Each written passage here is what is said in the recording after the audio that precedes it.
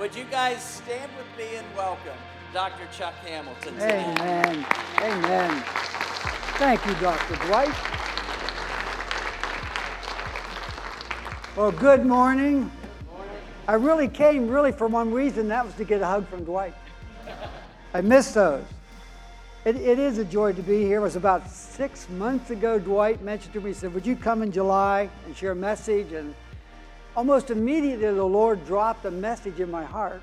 And oftentimes when speakers come, they give you their grade A message. They've preached it 30 times. And so this message is a first-time message for you. So I want to challenge you.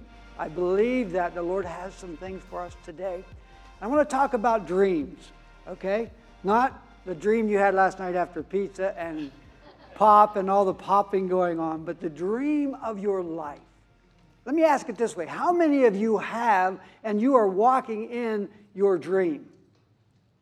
That is awesome. Many of you have raised your hands. And if you're not, I just speak a release today. Amen. I speak a realignment today. I believe the Lord wants to reorient us to the greatness of our call and our destiny. And so let me begin this way. We're going to begin with a little bit of trivia. I'm going to read a quote to you, and I'm going to ask you to tell me what movie it came from, okay? So this is a quote. Welcome to Hollywood. What's your dream? Everybody comes here. This is Hollywood, land of dreams. Some dreams come true, some don't, but keep on dreaming. This is Hollywood. Always time to dream, so keep on dreaming. Who said what that? Pretty Woman. Yep. Pretty Woman. Thank you, Amy. And I told my wife that I was going to share it. She said, I don't know, Chuck. She said, that's kind of a racy movie. That movie is a fantasy of every girl to be a princess. And you know, for those of you who are in the kingdom, it doesn't have to be a fantasy. It is reality to be a princess. And may we as parents, over our children and our little girls and our sons, may we speak into them destiny and the opportunity to dream in the kingdom. My wife does a fascinating thing with our granddaughters. She buys them each a pillowcase that says, the one who sleeps here is a princess. And she gives that to them. And so there's a reality, I think, that much of the church underestimates or doesn't fully understand the call and the challenge of our personal destiny and opportunity to dream in life. Amen. God has created you for greatness. Now, sometimes I know that when we come up against that, we shudder a little bit. I remember 2 weeks after I accepted the assignment to become the president of Harvest Prep, I was in my office just having a quiet time. And it wasn't so quiet because I was pacing and my spirit was agitated. And finally, I just spoke my truth to the Lord. I said, Lord, do you know what you're doing? I'm just being honest. I felt overwhelmed by the call. I felt it was the Lord, but I felt overwhelmed. Bishop Lacavo from Eldoret, Kenya, at our apostolic meeting when they endorsed me for the presidency, he came to me after the meeting. He said, Chuck, and this is a great man. He's a man with a mantle, a nationwide mantle, one of those men, and a man we respect. He said to me, Chuck, it's your responsibility to take Harvest Preparation to the next level. I didn't even know what level we were at, let alone where we were going. But God knows. Amen. He doesn't make mistakes. That's right. And we can trust Him. So as we open today, I want to just open with these couple thoughts. And that's that first, you are created in the image of God. Now, what does that mean? And I know you can, and they have written theological books on that term, being created in the image of God. But let me just simplify. I'm a very simple man. I love simple explanations. And I believe it means this, that we are created in the image of God. Not that we look like God, because God is not physical, He's spiritual. So it can't be that we just simply look physically like Him. But it has to mean this, that we in our lives have the opportunity of being created in His image and having been bestowed upon the mantle, the anointing of the Holy Spirit who lives in us. We become the living temple and tabernacle of God. Turn to your neighbor and say, you are God-like. And there are religions that carry that too far. They actually preach and teach that we are gods. We're not gods. We're sons and daughters of the Most High God who has invested His Spirit in us, and that makes us a holy temple. And so we are then, as made in His image, we are to think and to act and to look like God. Now that's a challenge when I'm having conflict with my wife. To think and to act and be compassionate and loving like God. I mean, I get angry and I want to win the argument. That's not the goal. The goal is to think like God, to act like God, to respond like God would respond. And I don't know about you, that's not easy. Oh, it's easy here. It's calm. I love Caleb. He's such a good man. I loved his message last week. How many of you heard Caleb's message last week? You need to invite, if you haven't, you need to get on the website and listen to that message. It was an excellent anointed message.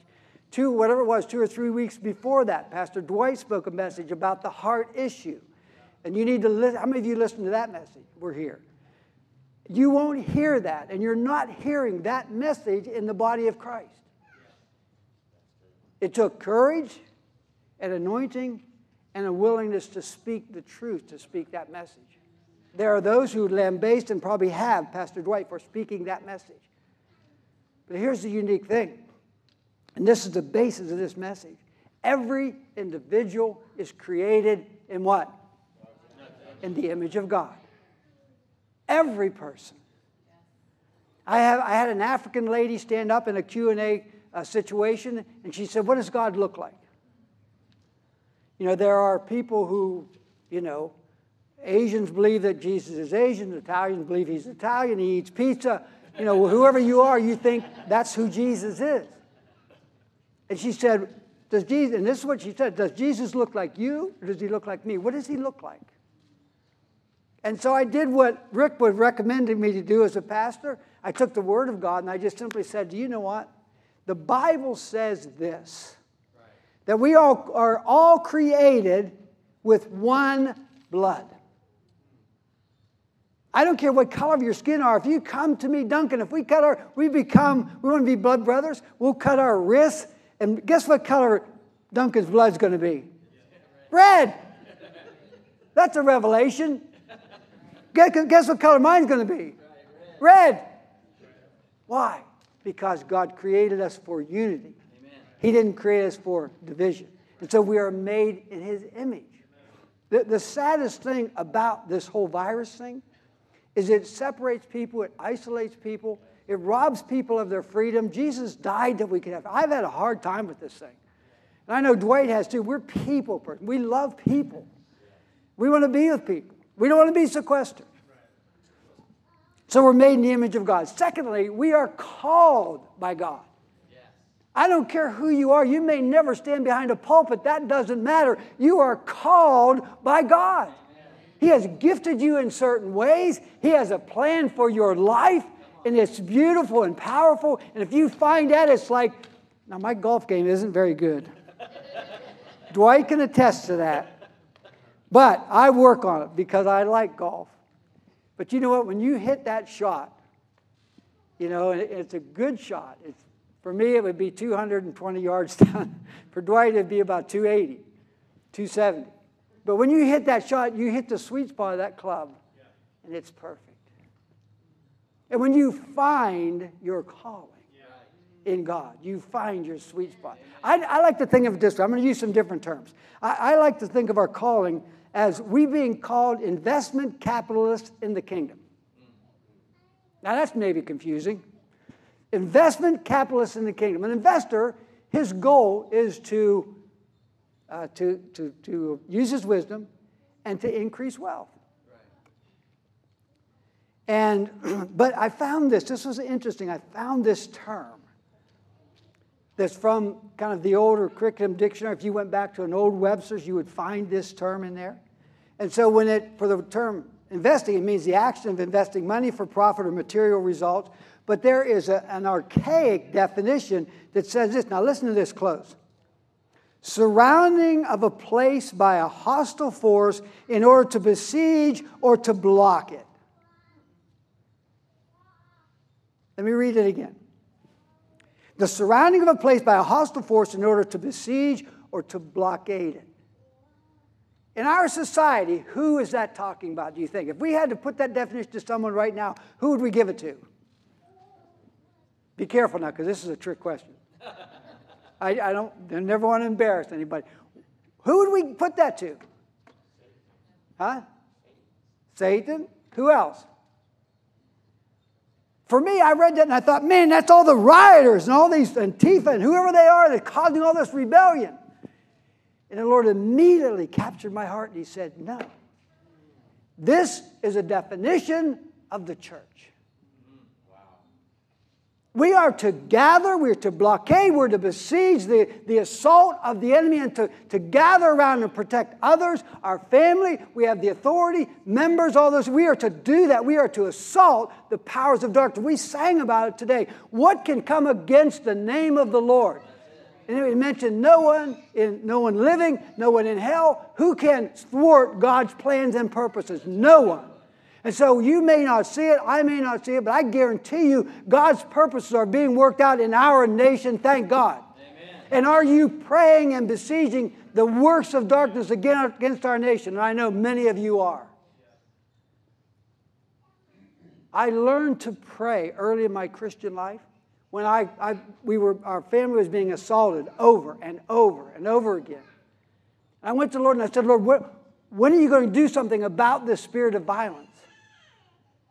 And I'll never forget this. The Lord said, I'm not doing anything. My father spoke that to I'm not doing anything. But then He clarified. He said, you and Lynn are going to begin to pray. I've given you the authority. I've given you the challenge. And now I want you to pray again. I had no idea where that spirit of violence came from, but we began to pray. And after about a year, the Lord spoke to me and said, it's done. It's broken. Now, I don't know why it took a year. Maybe I didn't pray enough, or maybe I didn't pray hard. I don't know. But He said it was done. And you know what was interesting? After that, we had acts of violence in our household, different result. Because we broke that thing. Amen. And so we have that authority. Now, the third thing after our being created and called, and this is a big one. Who or what can keep you from your dreams and your destiny? Who's the biggest foe? Exactly. And so this character issue is such an important thing.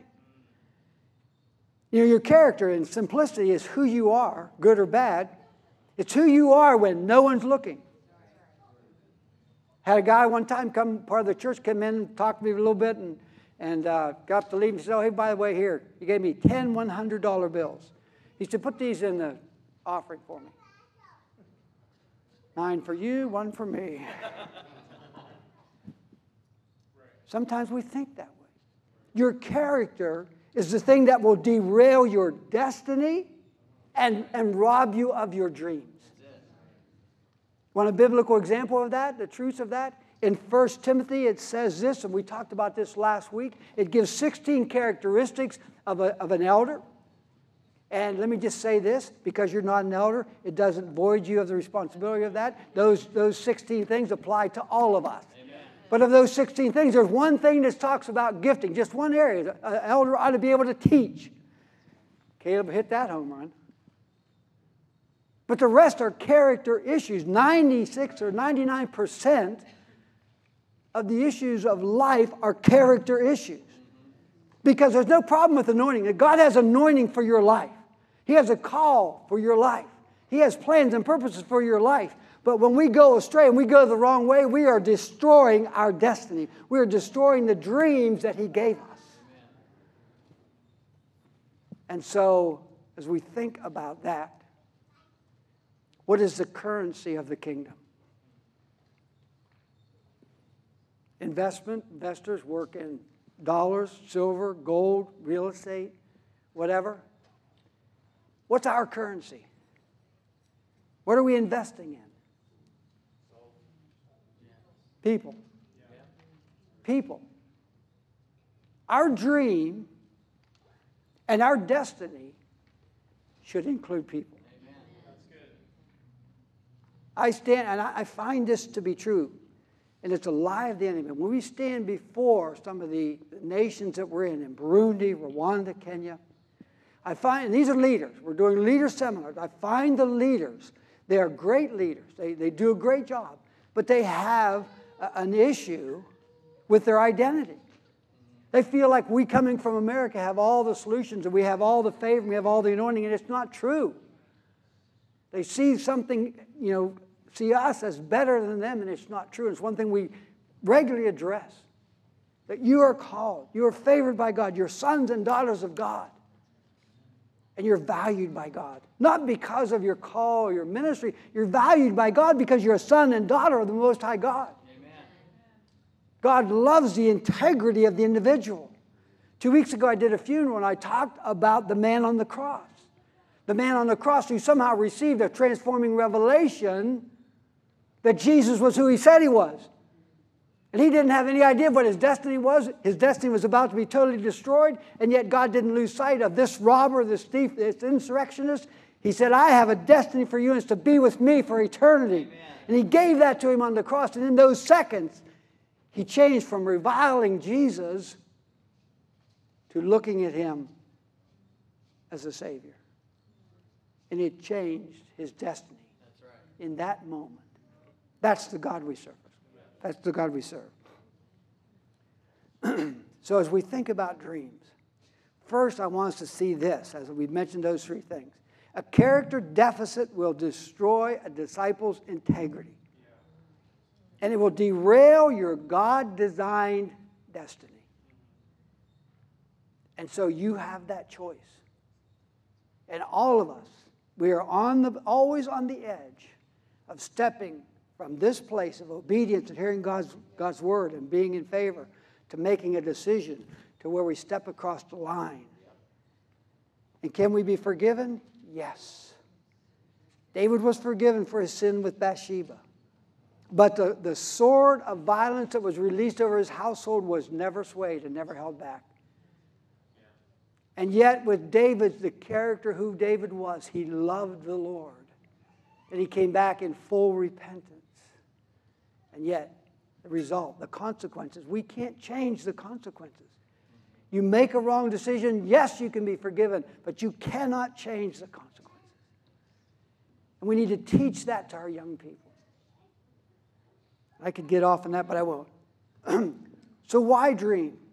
Why have a dream? Because you were created to dream. You were created to dream large dreams. And we don't even realize that. I never realized I had a destiny. And I tried to destroy it, but God didn't lose sight of that. And so he created us to dream, okay? The word for dream and create come from the same root word in the Hebrew. One means to create, the other means imagination, concept, thought. So think about that for a moment. Dream, okay, and conception or creation come from the same perspective. And so if we can dream, we can create. If we have something in our heart, if we speak that, it comes to pass, doesn't it? We have a creative possibility with our words. We're created in his image. That's why what we speak is so important. How many of you know what your love language is? If you don't, you need to, especially as husbands and wives, you need to take a look at that. But my love language is words of affirmation. And I relate to other people through that. It doesn't matter who I meet, who I see, what the occasion is. I want to deposit something in them. My wife is a beautiful balance to my life, but she can once in a while, she's a firstborn, she can be a little critical. When she says a critical thing, she knows this. We've talked about this a lot. She can shut me down in a second. But just, now it used to be when we were younger, it was a 3-day shutdown. Now being on 3 days, I just turn my back. I'm not talking to that woman. I'm not talking to her. Negative. Now it's 30 seconds. Literally. We can be in the car, she'll say something, and I'll go. But then I'll jump right back in. So because we trust one another. I trust her. I trust her judgment. So we need to be flexible that way. But when we dream and we create, those things, those work together. There's a young man, you may know, not a young man, there's a man named Charles Dutton who is famous on Broadway. Charles Dutton was in prison for manslaughter, spent time in prison. Then he got out of prison, became famous on Broadway. Somebody asked him, they said, Charles, how did you elevate yourself and rise above your background of manslaughter and get out of prison and rise to the occasion to where you're at now? How could you do that? He just made a simple statement. He said this. He said, when I was in prison, I refused to decorate my cell. Now, what does that mean? There's a culture in prison where the prisoners, that's their home. It becomes their home. It becomes their permanent home. It becomes a permanent rut for them. And so they embrace that, and that's where they live. And Charles Dutton said, I never decorated my prison. He said, that wasn't where I was staying. That wasn't what my destiny was. I was going to rise above that, and so I refused to live and to decorate my prison. Now, many of us, you don't have to be in prison to decorate your circumstances and live in a rut. Sometimes we allow our background. Sometimes we become victims, and we embrace that victimhood. There are others who hurt us. All those things can cause us to go to a place where we decorate our spot and say, I don't want a destiny. I can't dream. I'm going to stay right here where I'm safe. And that's exactly the place where the enemy wants you to be. And like Charles Dutton, we need to make a decision and say, I'm not staying there. I'm not living there. When the Lord came into my life, He transformed my life. People that knew my life before, they laughed hilariously when they heard I was called to ministry. I mean, literally, we were at a class reunion. One guy I played football with, the other guy was, I won't tell you the story if he messed with my girlfriend. Lynn and I started dating at junior in high school, and he was around her a couple of times, and I had to adjust that.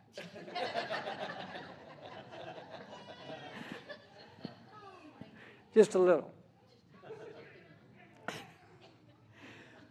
But I had a background to overcome, but that happened in an instant. The Lord forgave me. That's what I needed. He gave me a new lease on life, and it wasn't new. It wasn't new to Him. He knew all about it because He was protecting me for my destiny. Who was it? Somebody, maybe in one of the songs, mentioned the foundation of the world. Your destiny was created in the heart of God before you were conceived in your mother's womb. That's right.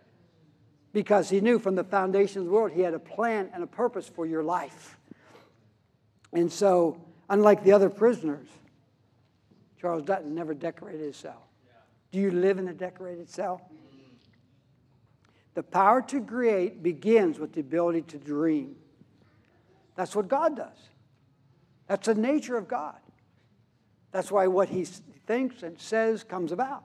In fact, it says this in Isaiah 46, verse 10, I declare from the beginning how it will end, and foretell from the start what has not happened. I decree that my purpose will stand, and I will fulfill every plan. That's from the Passion Translation. And that applies to you too. The Lord is jealous over your life and your call. And He protects that. He's jealous for that. And so He wants us to dream. Just for a moment, think about some of the men and women that we know that dream. They dreamed large dreams.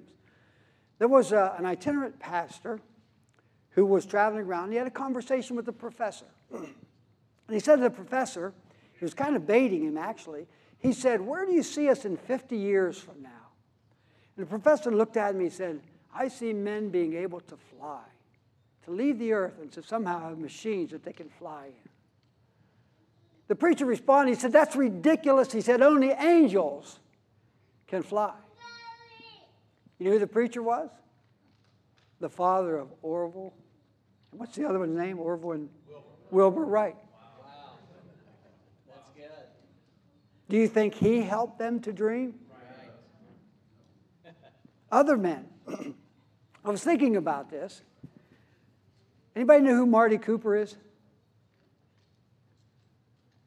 I've often wondered, this area of like the day we live in with cells and all that stuff, cell phones and what we do. I went to India, one of my first mission trips years and years ago. I was there for 30 days. I talked to my wife one time. Crazy. I don't know why the elders ever let me go for for a month, but I don't know why Lynn let me go for a month, but anyway, one time. Now, Dwight talks to Tammy 5 times a day via WhatsApp. That's not an exaggeration either. That's why Tammy goes. They're joined at the hip. Now, I'm glad to talk to Lynn once or twice a day, and I'm glad to do that. But somebody, and so this man named Marty Cooper, he was a son of Ukrainian immigrants, always fascinated with things. He was 5 years old. He saw some other boys playing with a magnifying glass.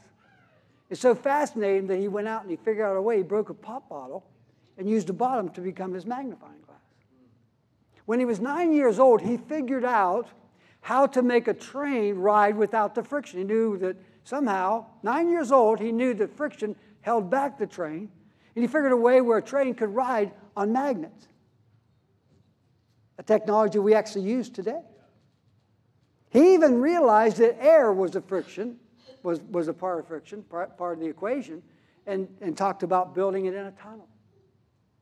That same young man years later began to work. He became an engineer, began to work for Motorola, and there was Motorola and there was AT&T. AT&T had the monopoly on communications at that point, and Marty was assigned to develop a phone that didn't have wires, a phone that didn't, you could travel with you, you could talk with it in your car. And so he put together a team, and they worked and worked and worked. There was a deadline because AT&T was working on it as well, and they came up and they conceived the idea, brought it to pass, and built the first telephone. It weighed about 15 pounds. It was tall, it was about this tall.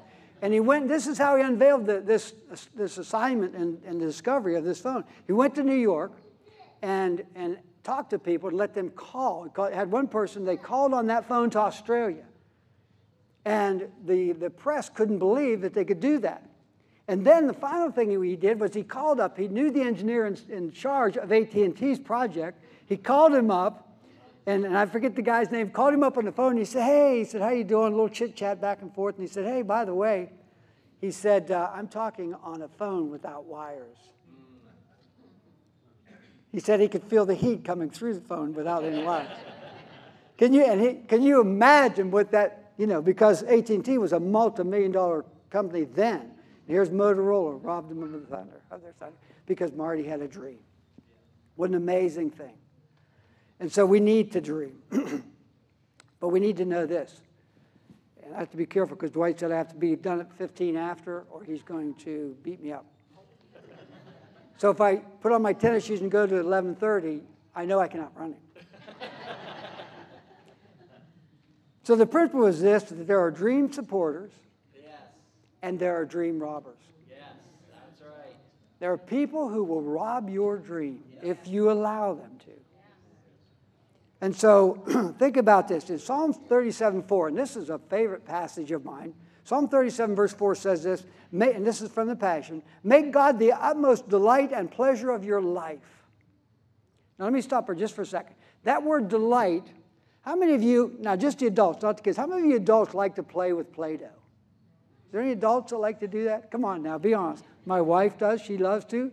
Jill does. That word Play-Doh, the word delight, it means to be pliable in the hands of another. In other words, the Lord wants to mold your life to give you the desires and delights of your heart. Where do you think they came from?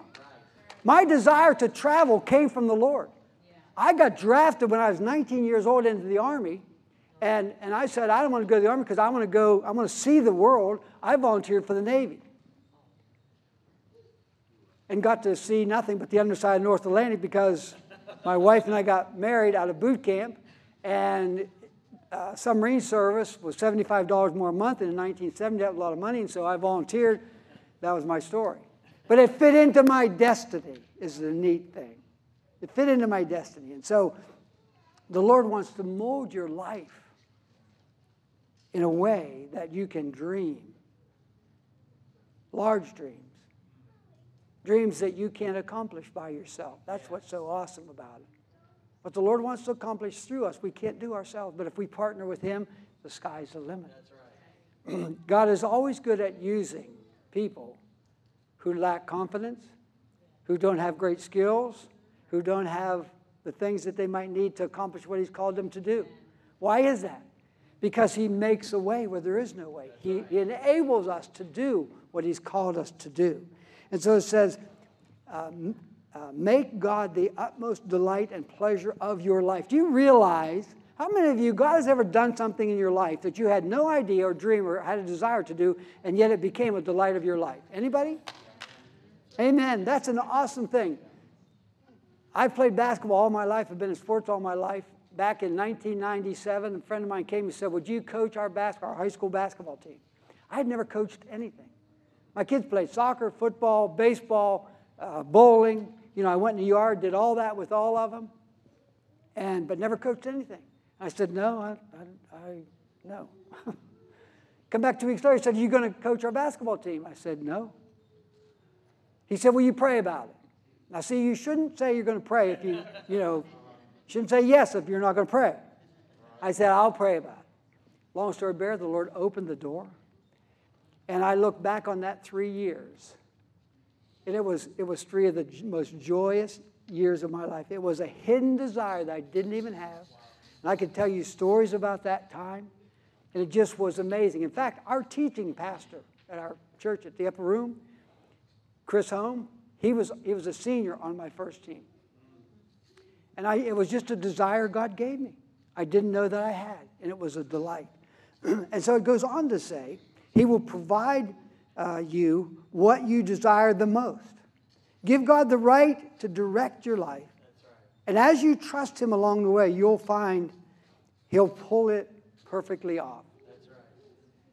As you trust Him, as you let Him mold your life, and trust Him to do that.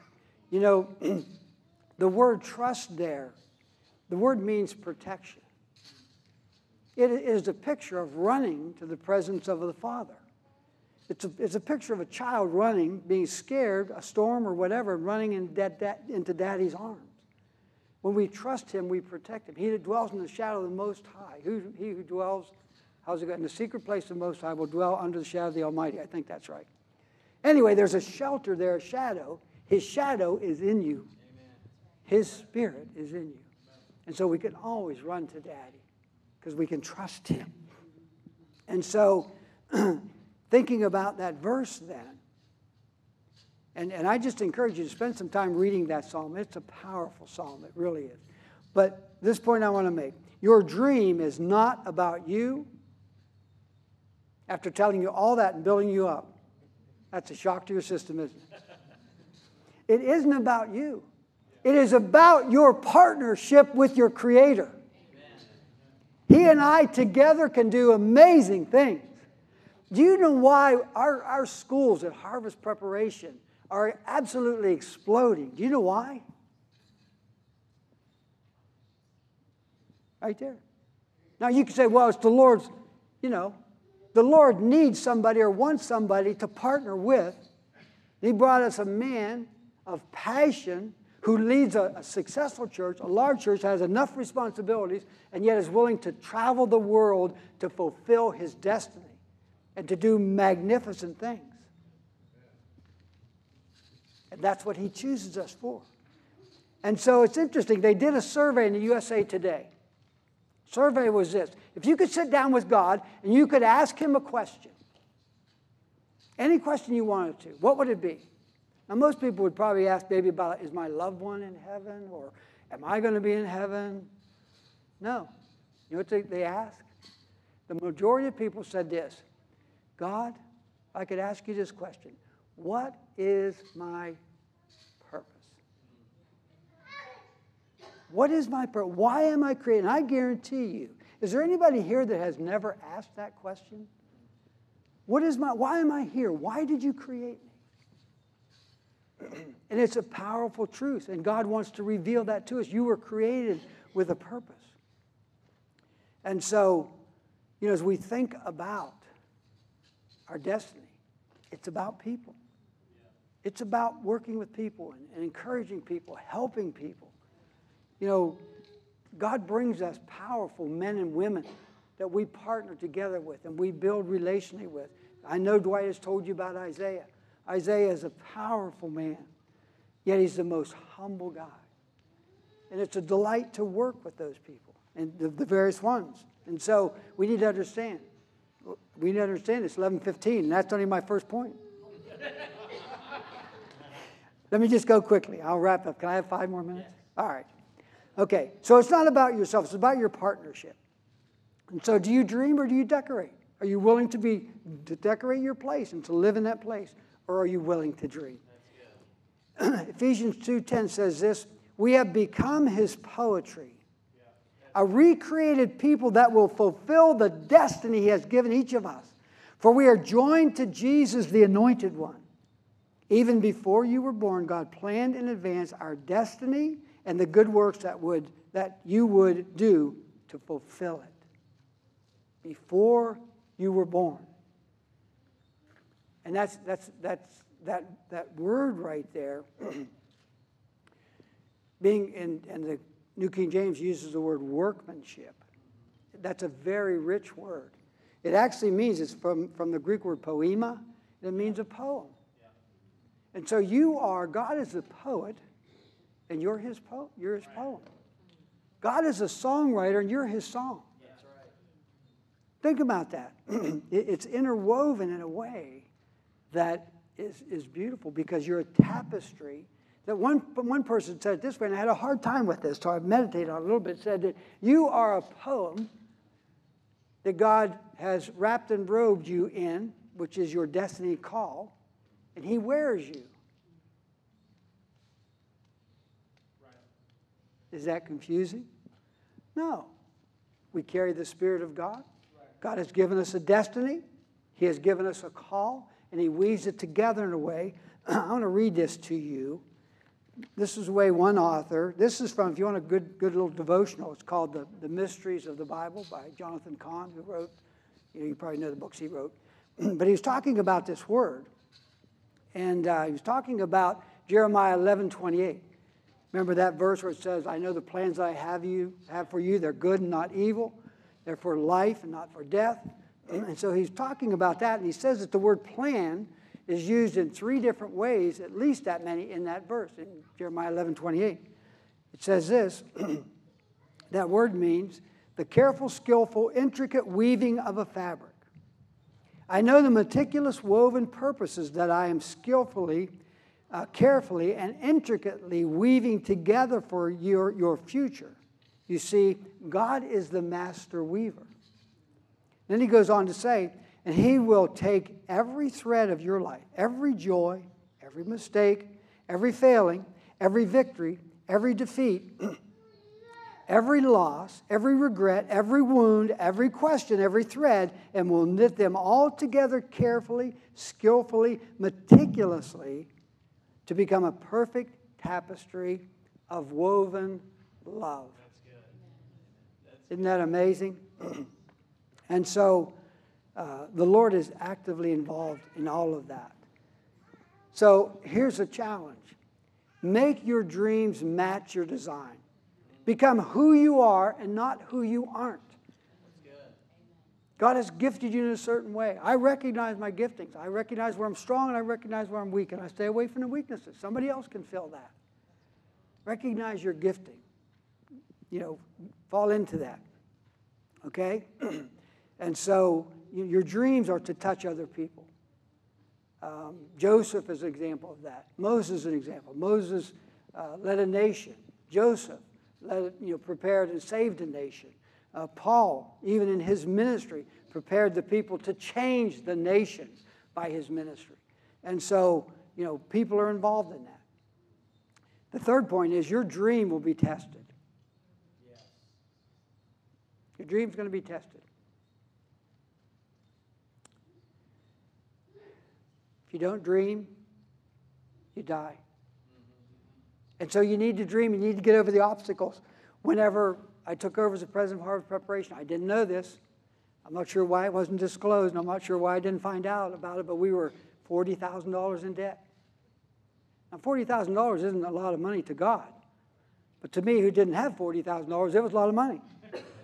And yet the wisdom of God, our apostolic council, talked. And Steve Slabaugh made a statement that stuck in my spirit. He said, we'll find a way for this. We'll pray, seek God. He'll do this. But he said, we're not going to stop ministry. That's right. What was he saying? We're not going to stop focusing on our dream. Right. We're not going to stop focusing on our vision. We're not going to allow that. That's there. It's an obstacle, but that obstacle is going to be an opportunity, and God will guarantee that. He doesn't call you and I to fail. He prepares you and I for success. He wants you to succeed. You're going to succeed as you partner together with Him. It's interesting that, and so we need faith. Secondly, we need a relational presence in our lives. A relational presence that encourages us in our dream. You don't do this together. I remember Dwight and I were talking on the phone, and we knew that Reuben Beachy was not going to be the one. And when that happened, I said to Dwight, Dwight, why don't you do this? See, I'm Dwight's biggest supporter. People get tired of me talking about Dwight. I said, why don't you do it? You could do this, Dwight. You know what he said? He said, you can do it. And we were both being a little facetious, but when he said that, the Lord dropped something in my heart. I go, oh, no. But he was always there. And I won't tell you the deal we made, because I don't want to put any pressure on him. But we made a deal together. He remembers what it is. I don't even know if Tammy knows. I bet she does. And so, we need faith. There are going to be obstacles, but our obstacles can turn into opportunities. We need to dream about our destiny. Okay? Don't let anyone steal your dream. Your destiny is at stake. Who would steal your dreams? Very quickly, I use the acronym FANS. Your friends. Friends will steal your dream because they don't want to see you, they don't want to see you succeed. Jesus' family didn't want him to succeed. They didn't understand. They didn't understand the greater picture. When I received this assignment, I needed Lynn's support, and it was hard for her. We were entering a place in our life where we could be totally free and retire and not do anything. And she knew I'd have to travel. But you know what? We prayed through that, and she supports me. Sometimes she says, time for you to go. And she does well. The church gathers around her. She traveled with me when she was younger. She said, I'll stay with the kids and the grandkids now, thank you. And I'm okay with that. So your family will hold you back. Acquaintances will hold you back. Let me just close. I'm past my time. Let me close with this. It's your acquaintances, your skeptics. What was the last one? Oh, the naysayers. Okay, so your fans. Monty Roberts, his father was a trainer, horse trainer. He worked on horses, trained horses, traveled around, was an itinerant trainer of race horses and so forth. And Monty caught a vision for that. And so he had a vision of what he wanted to do. So when he was a senior in high school, he was given this assignment. He was assigned to write where he would be in 10 years from now. What was his dream? And so he wrote his dream, and his dream was a large one. He wanted a 200-acre farm. He laid it out in a schematic. He wanted the house to be 4,000 square feet. He had the various barns located where he wanted them, had this all laid out, wrote his dream down, and he turned that into his teacher. Next week, they got the papers back. His had a bright red F on his paper. And he said to his teacher, he said, why? Why did I get an F? This is my dream. He said, this is crazy. Or she said, it was a lady teacher. She said, this is crazy. You don't have the resources to buy 200 acres. You don't have the technology to bring studs in here and have do what you need to do with that. She said, you can't achieve this. Now, she said, you take this paper and you rewrite it, and I'll consider giving you a different grade. He took the paper home. He sat that week saying, man, I don't want an F on this paper. Didn't know what to do. Went back the next week. He gave her the paper. He hadn't made one change. And she said, this is not change. She said, you're going to get the F. He said, I don't care. You keep the F. I'll keep my dream. And he took that paper and he hung it over his mantle of his 4,000 square foot house, and it sits on his mantle. Don't let anyone steal your dream. That's right. Let's stand together. Amen. I want to just close. This is your homework. How many of you want to be challenged in this area? You're willing to be challenged. Okay? All right, I'm going to give you some homework. This is easy homework, not hard. Okay? If you're willing and you want to consider this area, I want you to do this thing. 3 things. First, I want you to go home and I want you to choose one word. And I encourage you to have your children do this. Choose one word that would define your dream. Okay? Now that part's not going to be easy. The second thing is I want you to write a paragraph and describe the beauty and the passion and why you have this dream. Okay? And then finally, I want you to write 3 things you need to do to fulfill the dream. How many of you will do those 3 things? Amen. Don't raise your hand if you're not going to do it. Okay, good. Okay. Let me just pray for you. Thank you, Father. I have this thought, 2 thoughts. They're both from the Lord. There's a man here around 40 years of age who has a great dream. This person, whoever it is, you have a great dream, but you've never told anyone. The dream is so great it seems obnoxious, and you've not told anyone. And the Lord says He wants you to speak that out. If that's you, speak that dream. Tell someone, because words are life. Secondly, I sense this, that there's a woman here whose mother's words have held you back from your dream and your destiny. You have a dream and you have a destiny, and your mother's words have become an obstacle for you to achieve your dream. And the third is not a word of knowledge, but it's just an exhortation. Please, please, please, challenge your children to dream. Amen. Amen. Marty Cooper had 2 teachers. One was his shop teacher, who was a perfectionist and drove Marty to perfection. The other was his English teacher, who encouraged him to read and to read and to read. They mentored him, and he didn't know it. So challenge our children to grow. Amen? Heavenly Father, I thank you that from the foundation of the world there is standing before me, Lord, those who have been created for a dream and with a dream. And Lord, they were created out of your heart before the foundation of the world. And so, Father, whether it's these ones here or hearing this, or whether it's on Facebook, those who hear it, Father, I just speak an area of release for them to be able to dream, to be able to step out in faith, and to step into, Lord, what you have for them, which is dreams and passion and destiny, Lord. Thank you for that in your precious name. Amen. Amen. Amen. Can we give the Lord a praise offering? Okay, now, I want you to listen real closely. The interesting thing about this word is it's way more timely than you think. How many times over the last 3 months have we heard the term new normal? You know what? Somebody's trying to paint you into a place that you're not designed to be. What's going on is not new and it's not normal. And it's to pin you into a place that you feel like you can't get out of. I sat in my barber's chair a couple months ago, and I heard the girl who cuts my hair tell me, you know, one day I was cutting for someone else, and I had this desire to be my own boss, but it was scary. And now not only is she her own boss, but now she's trying to encourage other people to dream, Carice. You got to dream. You know, we ordained an elder last week that if you knew Duncan's story of how many things he tried and said, you know what, I can do that differently. I got to get educated more. I can do this differently. Now I'm doing that for somebody else. I can do this on my own. And now he owns a business where he has 70 Duncans working for him.